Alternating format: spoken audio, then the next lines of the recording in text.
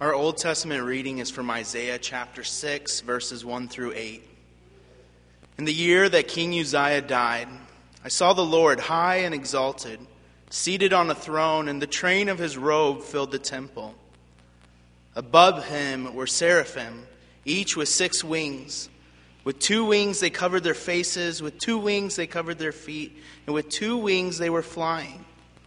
And they were calling to one another, Holy, holy, holy is the Lord Almighty. The whole earth is filled with his glory. At the sound of their voices, the doorposts and the thresholds shook, and the temple was filled with smoke. Woe to me, I cried. I am ruined, for I am a man of unclean lips, and I live among a people of unclean lips. And my eyes have seen the King, the Lord Almighty. Then one of the seraphim flew to me with a live coal in his hand, which he had taken with the tongs from the altar. With it he touched my mouth and said, See, this has touched your lips. Your guilt is taken away from you, and your sin atoned for. Then I heard the voice of the Lord saying, Whom shall I send, and who will go for us? And I said, Here I am. Send me. Our second reading comes from Timothy chapter 6, verses 11 through 16. But you, man of God, flee from all this and pursue righteousness, godliness, faith, love, endurance, and gentleness. Fight the good fight of faith. Take hold of the eternal life to which you were called when you made your good confession in the presence of many witnesses. In the sight of God who gives life to everything, and of Christ Jesus, who while testifying before Pontius Pilate made the good confession. I charge you to keep this command without spot or blame until the appearing of our Lord Jesus Christ, which God will bring about in his own time.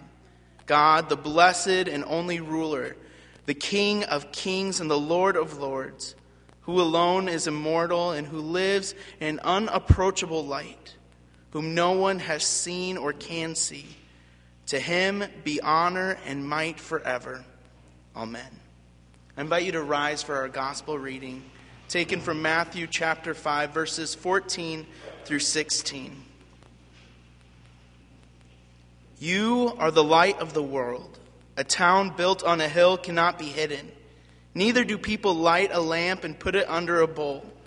Instead, they put it on its stand, and it gives light to everyone who is in the house. In the same way, let your light shine before others, that they may see your good deeds and glorify your Father in heaven.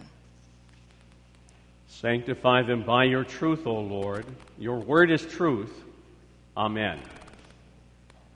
Our text for this blessed day was chosen by Glenn's pastor years ago.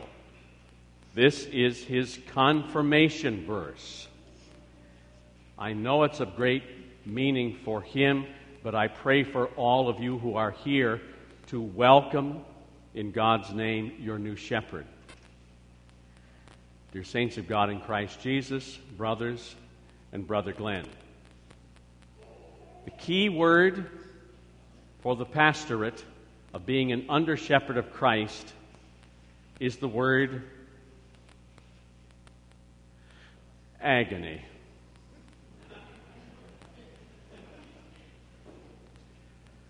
But it is a kolon aguna, a beautiful or lovely agony.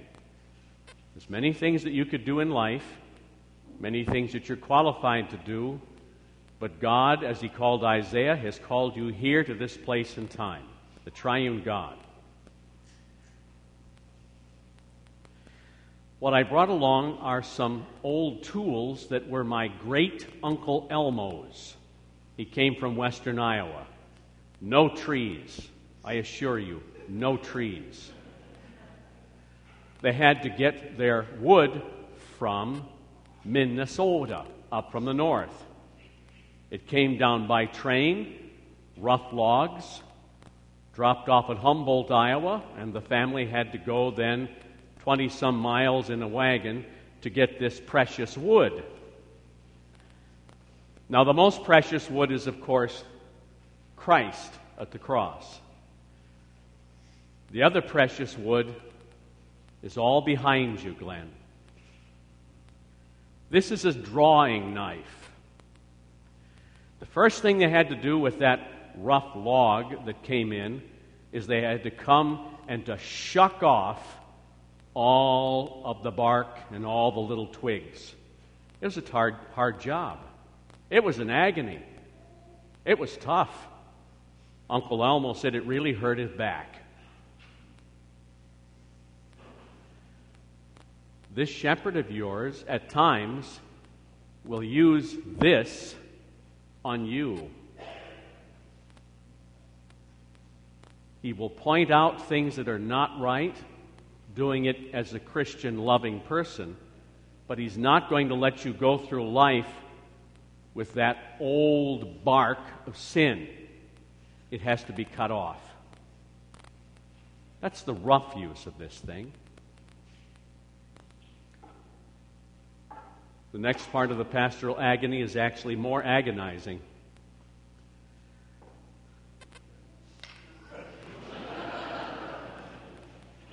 They used to call this thing an AIDS, but in view of pronunciation and misunderstanding, some say I should call it the ads.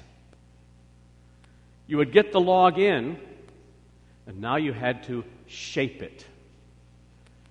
By the way, the reason why I'm using these implements is your pastor is a shafer or shaper. He's to reshape you, always more and more in the image of God. This terrible thing, you'd straddle the log, and you would progressively chop, chop, chop, chop to square it off. And once you got one done, you had 3 more sides. This is the Christian education that he's going to be bringing to you. It's squaring things up, knocking off the things that are off kilter. And it takes a lifetime. You know that. Begin with confirmation, guys. Right, Eli? And work it this way.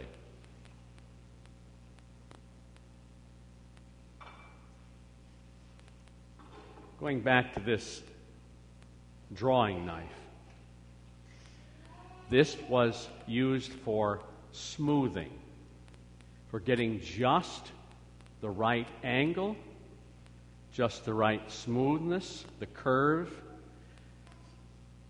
In the hands of an expert who knows God's Word, who majored, I think you had your minor in Greek and philosophy.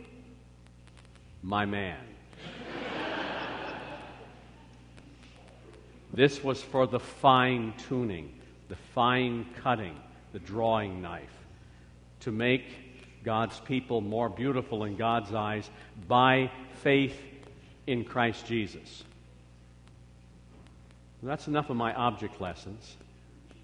They may ask you for an object lesson once in a while, and I've got tubs of objects in my office, and Karen, our good secretary, can help you find them, right? Now for something of a little more substance. But you, O man of God, keep fleeing away from all this. Well, what is he talking about? But previous to this text, he's talking about how people in the ancient world, including apparently pastors, sometimes like to squabble about words, sometimes about theology. How sometimes they were in it to make their mark in the world, even to make money. And Paul is saying, keep running away from all of this. The world around us has its own agenda for you. And God forbid you don't follow that agenda. You may well become a marked man. Paul mentions making the good confession. Literally, again, kolon, beautiful. It's always tied with the gospel. The beautiful homologeo, which doesn't mean what we think it does. A homologeo simply means to agree with God. That makes it easy. Your job is simply to find out what God is saying. But then comes the agony. Whatever you speak in God's truth to save souls, the world will not stand for. You'll be criticized, made fun of. And I think in this day and age, as things are getting darker in a religious sense, Brother Glenn, you may bear a load that maybe some of us have never gone through. This is not a Christian nation like Canada is. Eh? Or maybe I'm being too charitable. I don't know. The good confession is an ongoing agony. But you speak it because it brings life and salvation to lost souls. That's the beauty of it. Remember at your confirmation, at one point your pastor asked you in some words, are you willing to face death rather than fall away from this word? And at your young age you said, now I'll try to do this in Canadian. You said to your pastor, "Ya sure you betcha."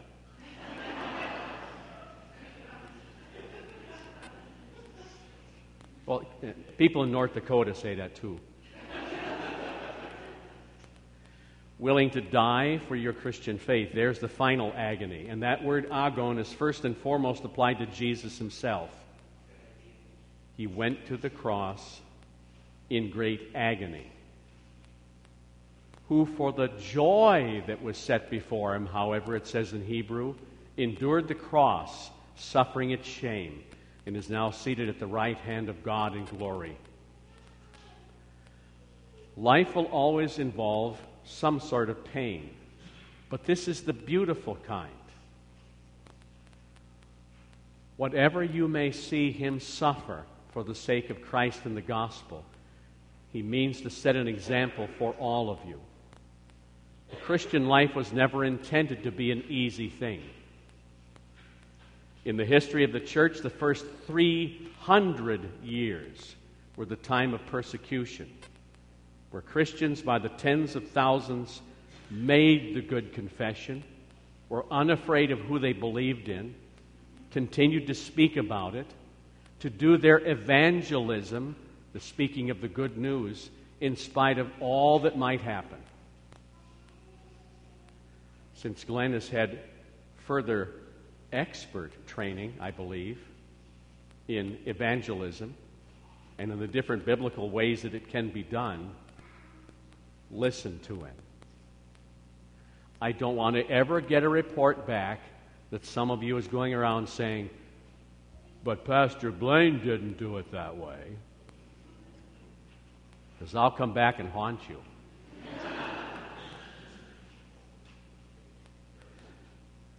Yeah, it could be embarrassing, yeah. He knows, he's gone through, you've tested various things. You're probably chomping at the bit to get ready to start doing things.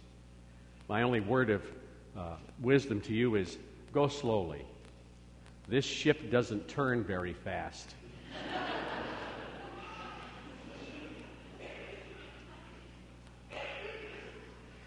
And so Paul literally says, continue to be agonizing the good agony of faith. And what does that involve? Then taking hold, grabbing on tightly to eternal life to which you were called when you made your beautiful agreement with God, your confession of faith. Notice that he talks about Christ Jesus himself. At one point in the early church, they recommended to people that they should become little Christs. The German Lutheran Dietrich Bonhoeffer said the same thing, to become little Christs to the world around you. Now, unless any of you have turned into hermits since I've left, I know that most of you know lots of different people around you. and you should be sharing your faith lovingly and eagerly. After all, who's the evangelist in this congregation now at this ordination? Don't any of you think that you got the professional to do it for you, because he will be very disappointed. You all have your calling to share the gospel, and he is here to equip you as God's servant so that you may know more clearly and with a greater strength of character what this Christian faith is all about. And you're to keep doing this until the final epiphany, epiphania, the appearing of our Lord Jesus Christ.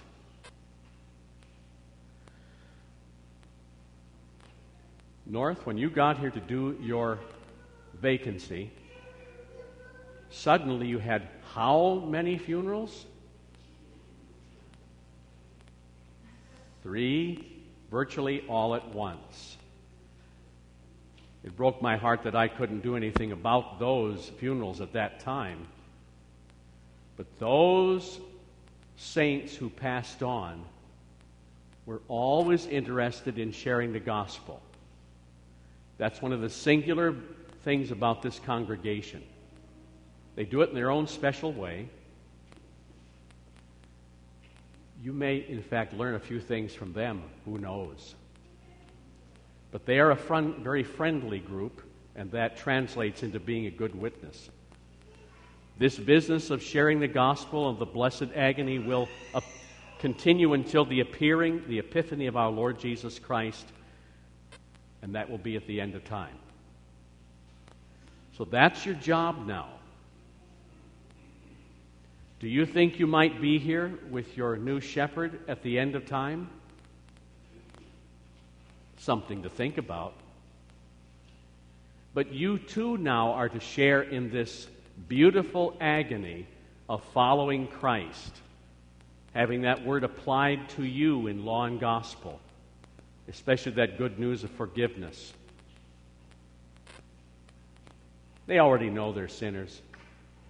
I've told them that for a few years. But they need to hear that ongoing gospel, the good news of forgiveness. To him be the glory and the kratos, the divine power, forever. All glory be to God. And here is the Lord's servant, for which we give thanks to God this day. Amen. And the peace of God that passes understanding will keep our hearts and minds in Christ Jesus until life everlasting. Amen.